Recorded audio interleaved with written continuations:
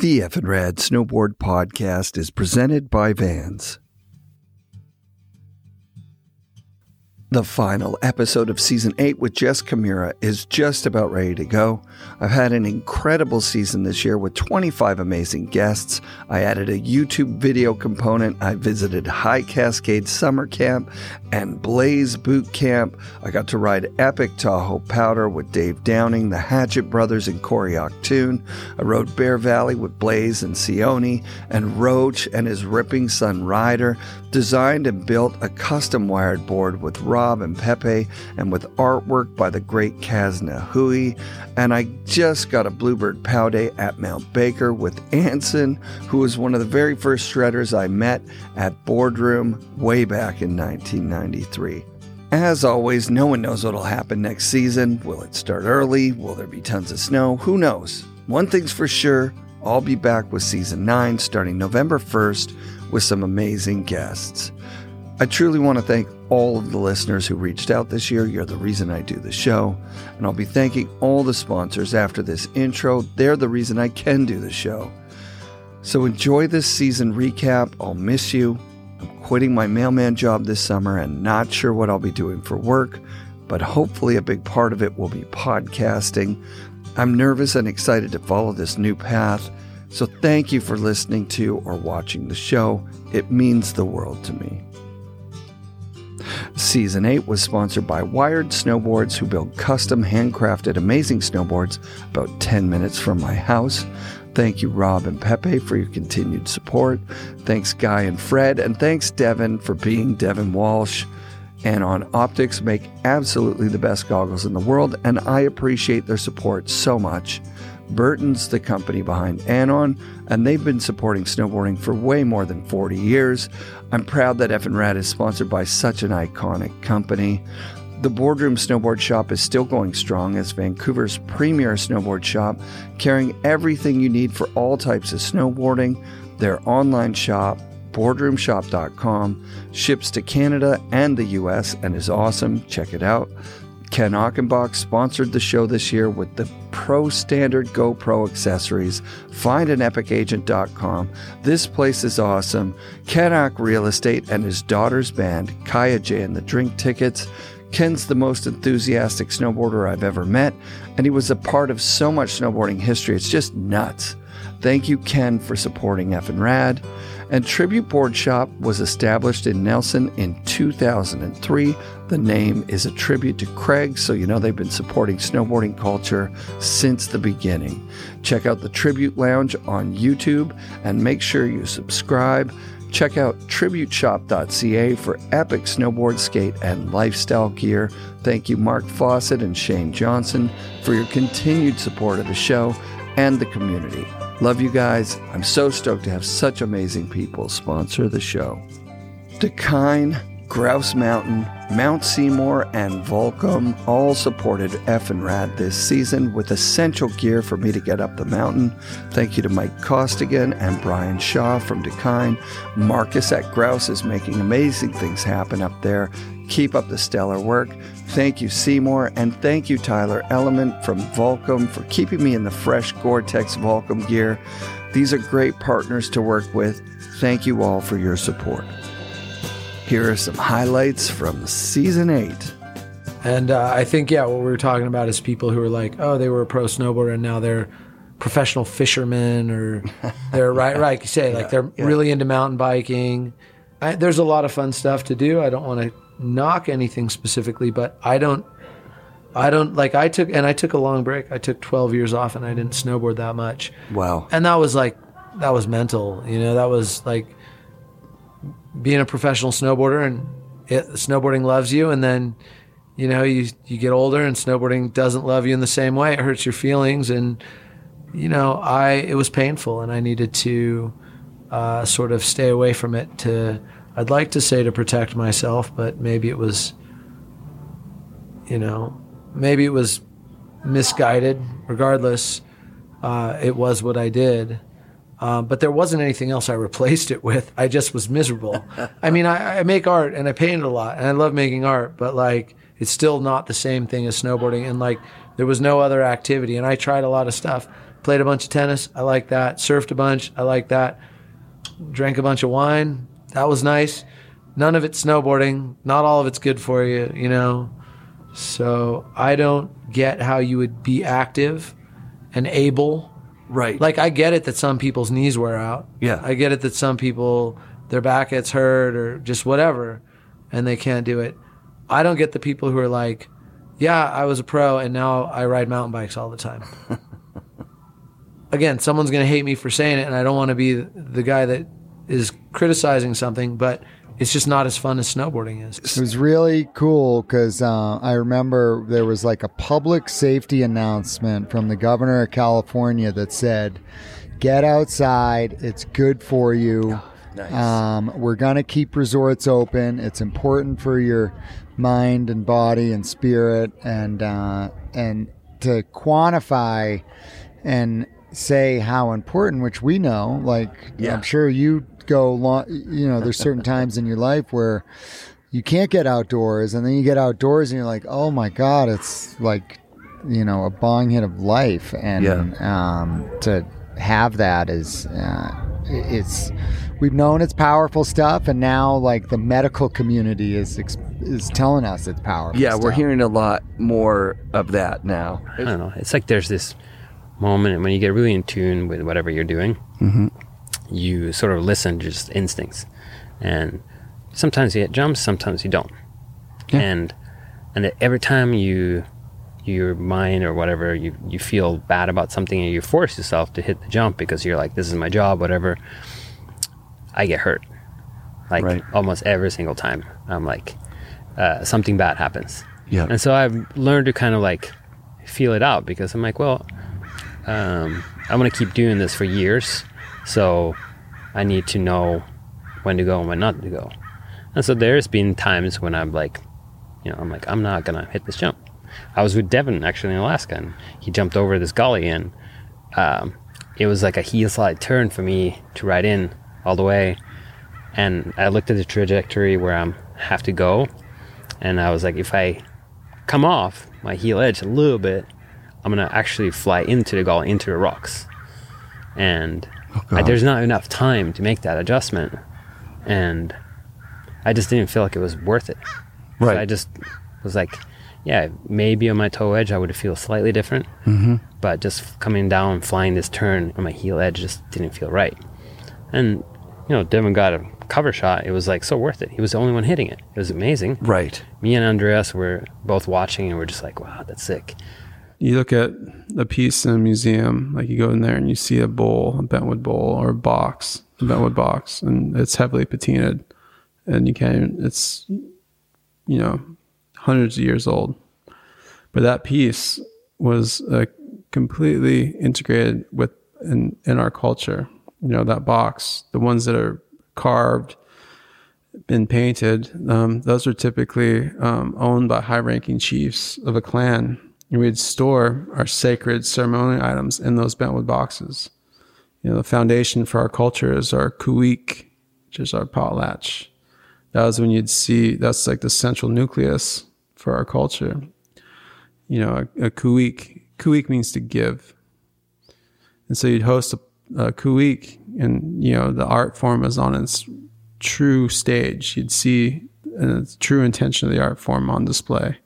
You know, the masks were worn, the beautiful bowls were used to serve food to everyone that came there. And the bentwood boxes would hold our sacred ceremonial objects. It's called our atu, whether it be a clan hat, or they'd bring it out and wear it just for that occasion. You know, then colonization, the first thing they did was ban the kuik. Yeah. You weren't allowed to do that anymore. You weren't allowed to sing songs. You weren't allowed to celebrate your culture, you know. And a lot of the atu, those pieces were just taken. Huh. You know, pieces that had been within the clan for generations, you know, scattered all over the world. And so, you know, that's another reason, another piece of, you know, why I do what I do. I want to bring it back. I mean, I know that there are a lot of people have conspiracy theories about big pharma and everything Absolutely. else, but trust me, you don't want an 18-inch scar down the center of your chest. It sucks. Right. I'm super glad that my life is going to get a whole bunch better right now. Yeah. But going through what I went through in the last year sucks. Yeah. And I didn't have to. How could it have been different if you would have gone for screening in your 30s? In my 30s, even in the beginning of my 40s. Okay. The odds of me having a full blockage they go down exponentially. So I should go get a screening for sure. Anyone that's out there, you get a blood panel. If you're in your 30s and 40s and you're male or female, there's this understanding that it's like a male thing, but women have heart attacks too. Right. And you should know what your cholesterol is. Okay. If you have genetically high cholesterol, it will show up right away. It's not like because you had a burger and fries last night, it's going to look higher. Right. It doesn't work that way. Right. It's like it will show up in your and they'll start you on a program. At that age in snowboarding, with the accessibility of cameras and it being cold, and you also getting to ride only weekends because your resort's only on the weekends, you don't film. So my introduction to a lot of filming was skateboarding, because it's easy. I'm out in my backyard. I got the damn thing plugged in if I don't have the battery to the extension cord. Rad. And we're filming skating, like that's snowboarding was like, oh dude, I got this 360 from 1997 to show people, like that's all I have. Like there's nothing. And just so you guys know, I love clips. Like it's an obsession, it's like, it started that day in my driveway, with maybe even a boombox playing. So that's like how you're getting your tunes and, and then you're learning how to mix it on an analog mixing board or something. But, like almost like a reel to reel. Like, exactly. Yeah. But skateboarding was, snowboarding. I don't have much stuff from that time period because, first of all, who are you going to stop? You're snowboarding, you're going down the hill. Like you don't have time. Like nobody, you're out of school. You're loving it. You're snowboarding has like, I think skaters who thought it was too much of a bite of skateboarding are coming around to it now. Cause they're like, these dudes have the mountains. They have something special. Yeah. That's like, they could do the same damn thing over, and maybe you could say that for skateboarding. I'm like kind of losing what I'm talking about right here, but there was hate, and like the but 94 it's changing a little bit because I've even seen some of my friends. I've even seen some of my friends that were like these skate purists be like, "Damn, snowboard's kind of fun," Yeah. Oh yeah. That's great for dudes like us. I love snowboarding. I love snowboarding, and yes, I mean, if you lived where I lived, which is amazing. Like this winter was insane.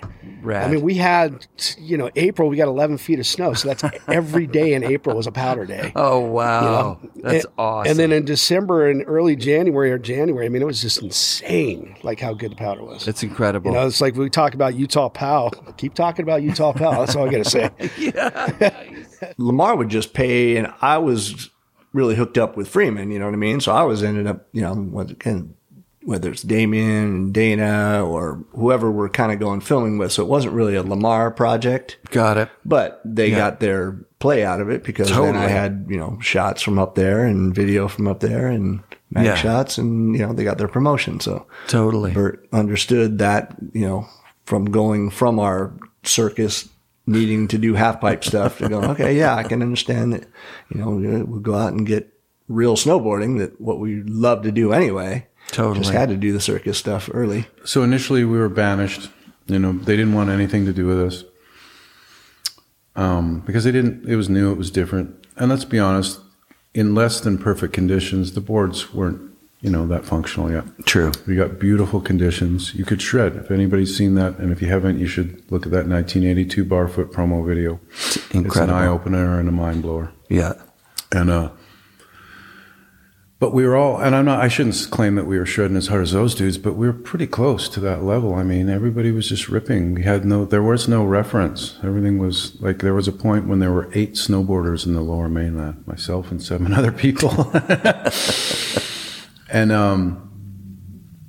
what get to the point is just that, they wouldn't let us on the hill. So I think at some point we had some talk about, man, this sucks. We're going and we're hiking for 7.5 hours to get 30 minutes worth of runs in. Right. which is, it's rad. Hey man, go hike in the backcountry. It's rad. But like, if that's all you have and you see these chairs rattling over your shoulder, you're like, wouldn't it be nice to be on one of those, you know? So, and there were little stories, you know, one year somebody hiked up past the first chair and somehow snuck on to the second chair up at Whistler or wherever it was. And so there were little blips of things, you know, but it was still completely outcast. And we get on the phone one day and put on our most professional phone voice, and we start calling the resorts up around the BC coast and started asking them, do you allow snowboards?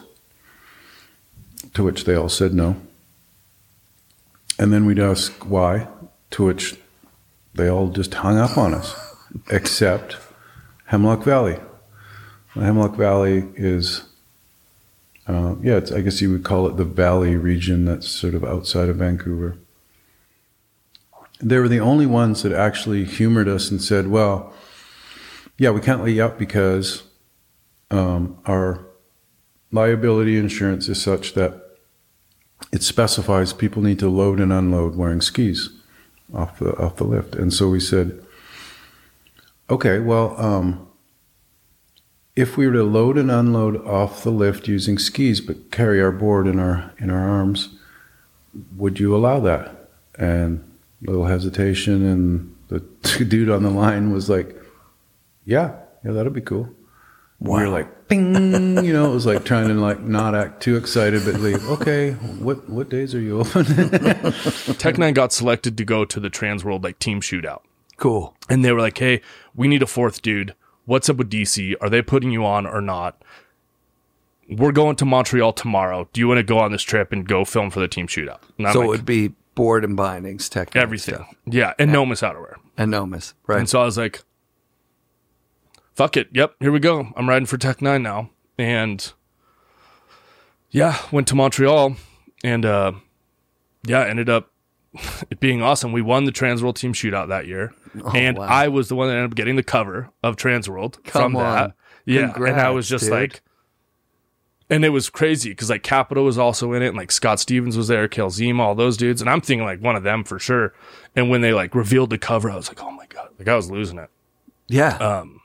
That so was like, sick. Yeah, that was. Where was the reveal? At the offices. Yeah. In SoCal.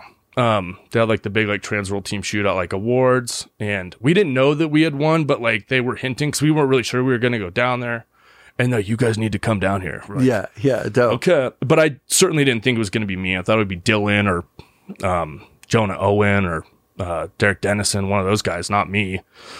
So when it happened, I was pretty hyped. But and that's when I was like, well, I guess I made the right choice of going to Tech 9. For me, I felt like the only thing holding me back was my skin was the only thing holding me from bursting into the rainbow. Like that's what it felt like. And so I felt like I was going to just be absorbed into everything. And it wasn't just the heavens or the clouds and the rainbow. Like I was going to be absorbed into the dirt under my feet. Like it was everything. And so I really was like, okay, I get it. Like nature has this power and we are connected to it. And so if we ever feel disconnected from this world or disconnected from ourselves, like nature is the place to go.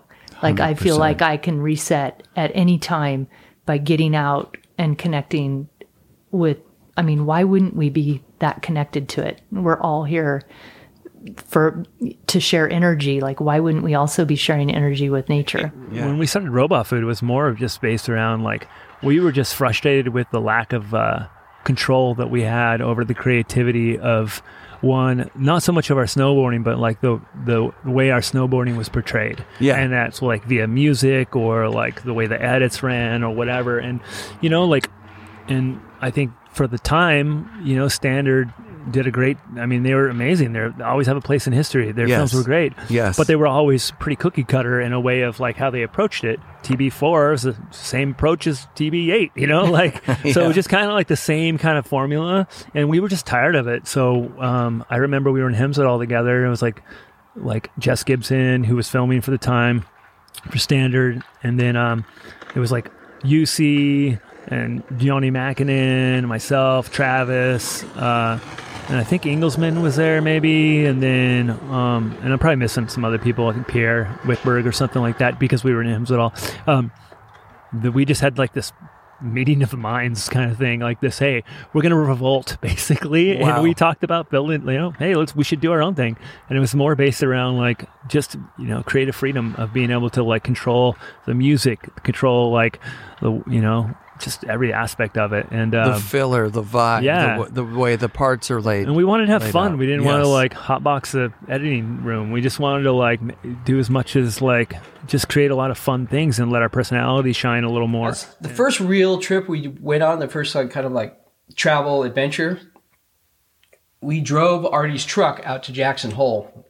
And we were out there and it was some other like kind of co-project with a couple other skiers. It was like Kevin Andrews and Griff Davis, and we're like, we knew him from Tahoe, like from Squaw and Tahoe, and those guys were great. And it was like, we've never really been on a trip with skiers, like they do their thing, we do our things. Yeah. So we drive out there. Graham and I are in the back of the truck, like Graham's just drinking beer. I'm like, dude, that fucking beer's cold. Like, you want a beer? I'm like, no, I want a fucking something warm. I want a fucking blanket. Yeah, nice. And so we just went all in the back of the truck the whole way. It was fucking roots. And so we get out there and we finally could stay in a hotel. And I was like, turn the heat on. Yeah, I did a bunch of Arctic Challenge. We did, I think I was part of 9 X Games and holy shit. Did the 1 Olympics. I think I only actually was able to ride in half of them because half of them I was injured. Yeah. Including the one I got injured right for the Olympics and I couldn't practice at all. I tore my Lis franc. What is that? It's a ligament that holds the bones in the middle of your foot together. Oh, God. And I ripped it apart. So the doctors wanted to send a screw through the middle of my foot. Yeah. I'm like, no, I got to drop in the half pipe in 12 days. Yeah. So, and I couldn't even walk. So I showed up on crutches and they tried to pull me from the team. I'm like, I'll sit on my snowboard and go down. I worked hard to get here, which is super selfish. I'll admit. They had Ross Powers is there to take my place if I couldn't ride. Oh, poor Ross. I know, after winning in 2002. Yeah. And I was just like, I'm riding. Actually, the day of, I took one practice run. Like, we're good. Next run, qualified 3rd. Nice. And then practice went great going into finals. And like, all right, TV hold, everyone take one more run. Took one more run and broke my wrist. Oh, God, no. But whatever, still ride. You can ride with a broken wrist. This is nuts. So your foot is fucked. You've got a broken wrist. And your back was seized too. I couldn't turn to the left. Oh, my God. And you're in the half-pipe finals. Yeah. In Torino. You can push through anything for a few minutes. So. Oh, my God. I actually had a pretty good run going. I just was going a little bit bigger than I was in practice, and I landed past it in the half-pipe. Yeah. Snapped the nose of my board off, and that was it. Wow. Property was a big point. Like, I was 33, and I was like, well, okay, I have this dream, as a kid, and am I going to do it, or am I going to not do it? I could easily go live in a condo and be set. Mm-hmm. But I was like, well, I want to see what this looks like. And so I found this property through Tiffany Jones. She was my realtor, and we snowmobiled up there and got lost. But I was like, if it's anywhere close, I'll take it. Nice. So I made an offer. And I looked at a couple other, like, more houses in Donner. Okay. But for a quarter of the price, I can get 40 acres. Oh, wow. So I was like, I don't need anything fancy. I owned a house before. I know it's a lot of work. So just give me like a place to rest my head. And I want to be in the snow so I can actually walk out my door and go snowboarding. Rad. It's done enough of it traveling. I still love to travel, but like if I have no red tape to shoot photography, like I could do anything. I could set up for weeks, even in the summer getting ready. And that's kind of been my niche, just kind of like offering, again, something unique. So unique, yeah. More just wanting people to wake up a little bit, on the off grid, the consumption of what we use. You went so deep in that. At one point, was the chairlift not going to run on like the creek? That was. I'm still dreaming that. Yeah, and I'm not perfect of any of this being like off grid. No, 100%. I hear you, man. It's a philosophy more than it is like you're blazing a path. Yeah, you just try. And I've spiraled a little bit when you start thinking hard about it all. There is no clear answer. Right. And it's just a sad one that you do kind of see. So it's like, well, okay, life is about moments. I'm going to do the best I can to experience nature. And so that's where I'm up at 7,000 feet. And wow. Get 20-foot base of snow. Was it designed for 20 feet of snow? Where would you get that knowledge? I didn't really calculate it out much. Oh, wow. But I have, my cousin worked in the metal industry. Okay. Built parking lots and stuff. So yeah. He bent this I-beam that's the curve of the cabin. And I was just asking, how much can it hold? And, he's like, well, if you put this post, it should hold, 4 or 5 cars. I'm like, okay. Because I'm at 430 pounds per square foot. Okay. For a snow load. Yeah. So I forget what it comes out to, but it's a lot. Hell yeah. But what I learned is I spent 1 year just kind of getting familiar with the property, and I realized the wind is my friend.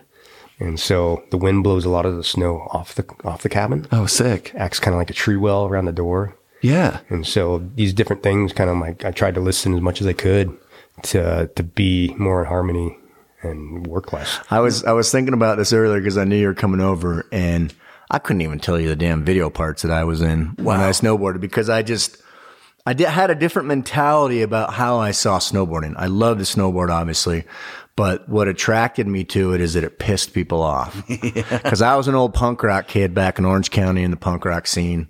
Sick. Back when No Doubt was an actual punk rock band and not a glam band. Yep. And I grew up in Big Bear Lake, but I moved down to Orange County when I was early in my teens, and then I went back up to Big Bear Lake, and I skied like everybody else that was around at that time. We didn't have snowboarding, and all my buddies were snowboarding one time, and we went up night snowboarding, and I don't even remember the board I had, but I want to say it was either a Sims or it might have been a Lamar, one of the two. Somebody let me borrow, and I was chasing this girl. And she was cute. I was trying to get after her, and she snowboarded, and so I went up, and she freaking smoked me, man. She was laughing at me. Remember, every part of my body was sore, but that's how I got into it. And once I started it, I haven't skied since. Right. And nothing against skiing, but I just didn't have a reason to do it. And I got into it because, when I went into the line at the ski lift to get on, the skiers hated me.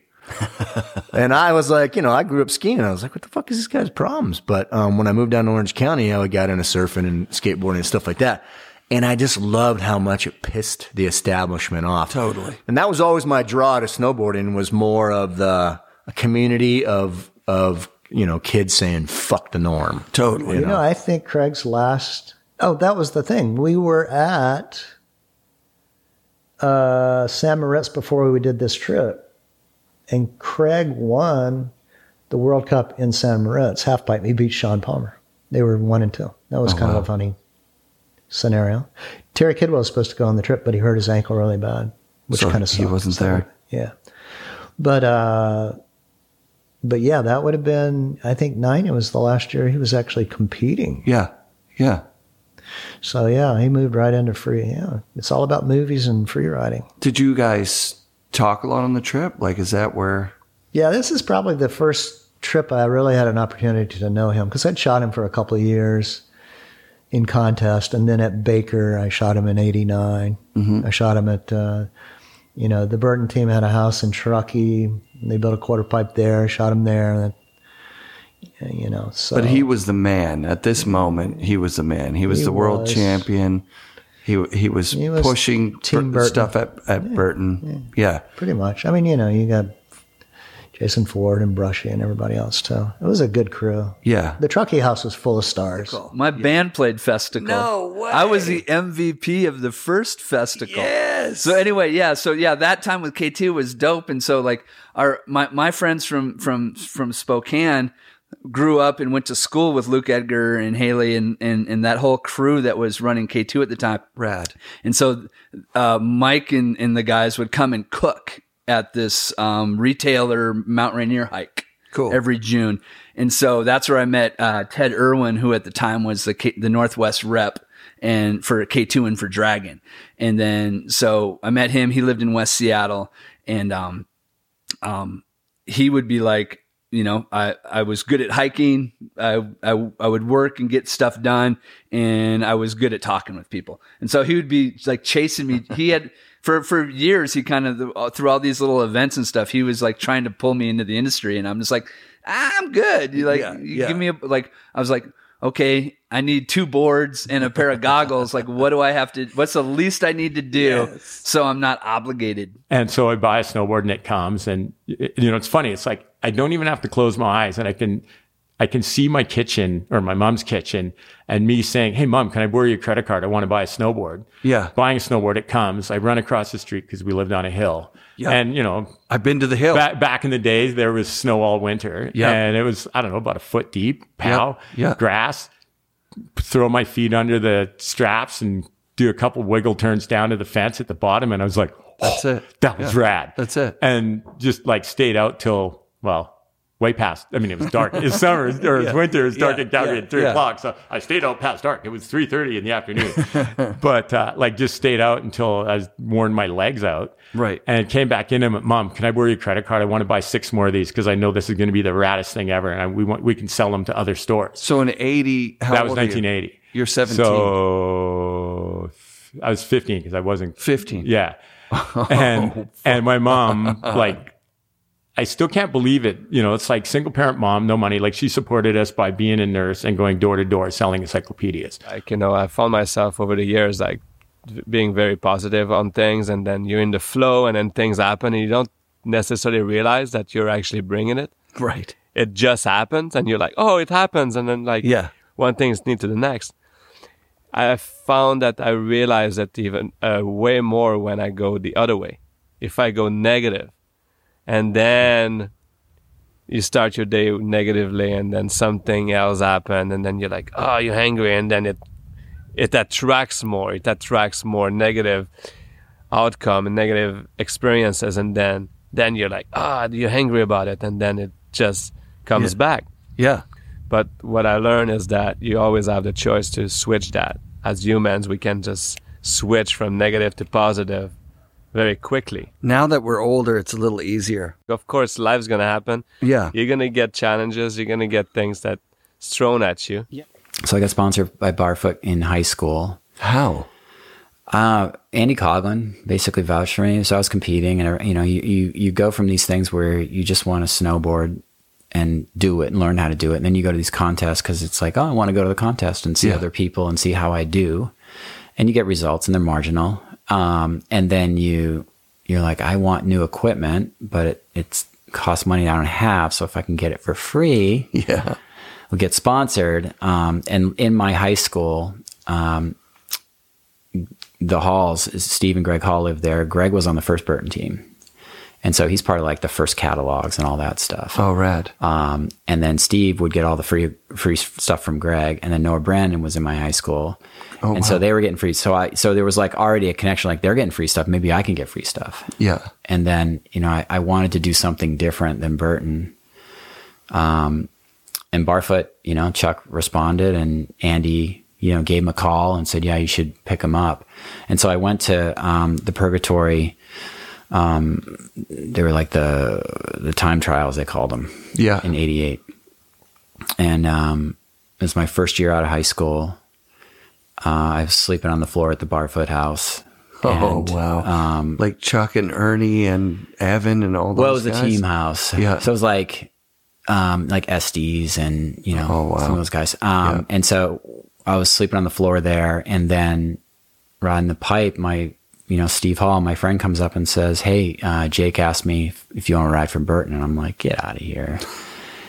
I'm like, I'd die to ride for Burton. He's like, well, I'm like, you're kidding, right? And he's like, no, I'm serious. And so I went down and talked to him. I talked to John Yusko, who's the manager. And next thing I know, I'm reading a contract and, you know, moving over for product. Amazing. Yeah. Product and incentives.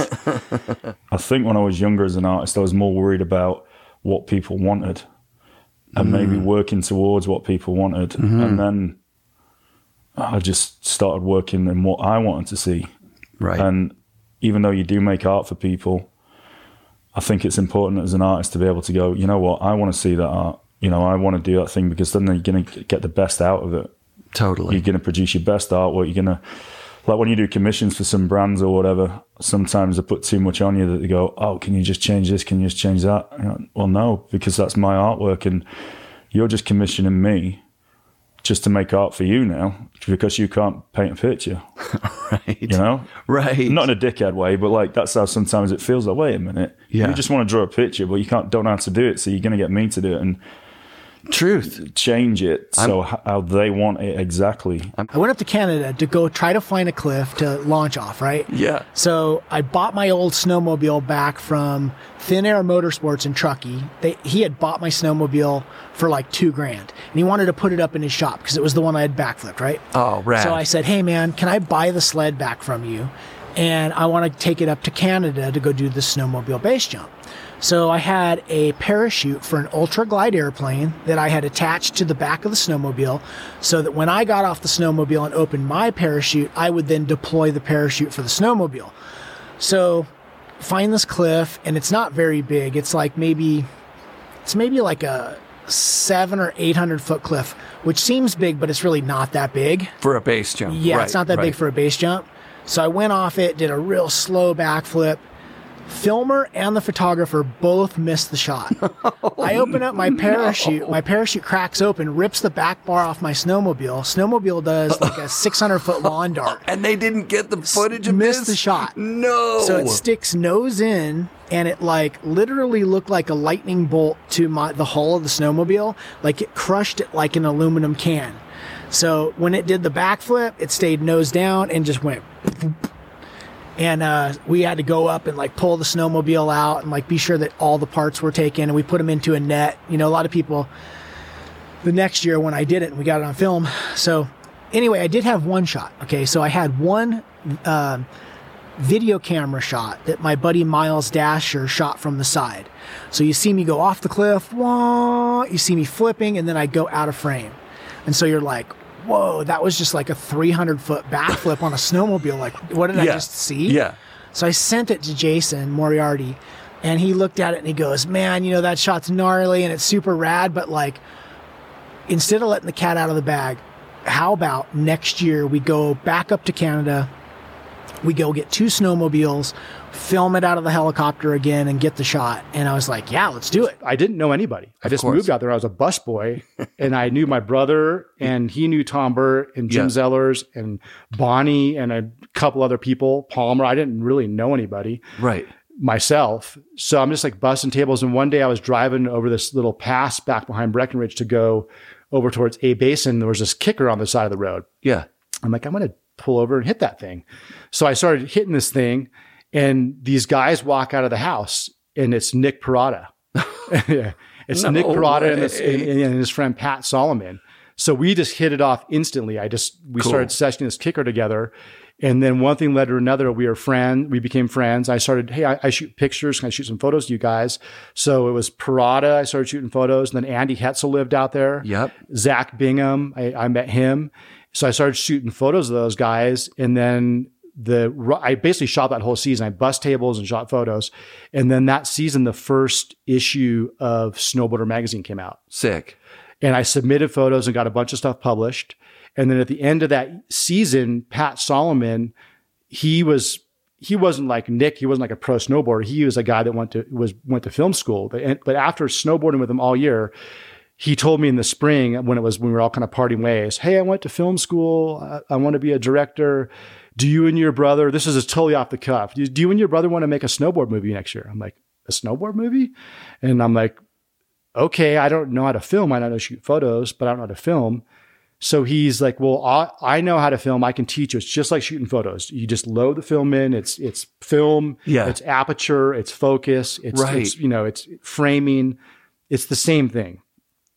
So he asked us if we wanted to make a movie. And I'm like, well, let me talk to my brother about it and think of how we can get some funds and talk about it. And I was like, that's a rad idea. So I came back to Tahoe that summer. I had finished Breckenridge, came back to Tahoe, and my dad, when we were in, I think it was 7th or 8th grade, he gave us $7,000 each. Is like this is your money for your future. going to put it in stocks for you and invest it. And then when you get older, if you want to use it to start something or whatever, you can use it. And that $7,000 turned into $15,000 a piece. So we had $30,000 a piece. And we're like, it was like roulette, 30,000 on black. Let's make Totally Bored. Like, I went on a lot of trips with some really great filmers who were really awesome. I went on a lot of trips with filmers who did not want to get out of the van to film my thing and were not shy about telling me that, and or being like that, just not getting out, or like when they're filming you and they're just like on their phone the whole time and you're like dropping, or it's just like, and this isn't like me making something up because I feel it in my mind. I'm an emotional girl. Like, this is fucking legit. And I would fucking be like standing on the drop-in ramp, or like I would usually just like try something like absolutely insane and like get tacoed on the rail, but just like almost do it. And then they'd be like, oh yeah, maybe.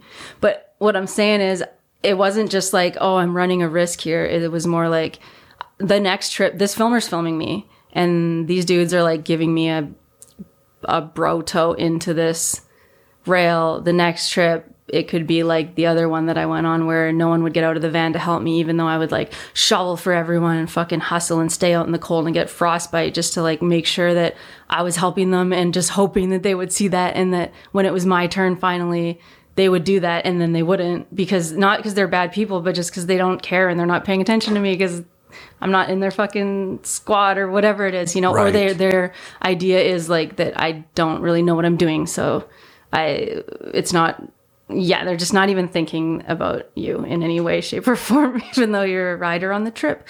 But yeah, it was more that like, I have to get as much done here in case the next one I go on is like that other one that I went on. Like a dud, right? Yeah. FNRad shoutouts this week to all the guests this season. Thank you to all the sponsors, and thank you to all the listeners. You guys are the best. The FNRad Snowboard Podcast is presented by Vans and brought to you by FNRad Snowboarding.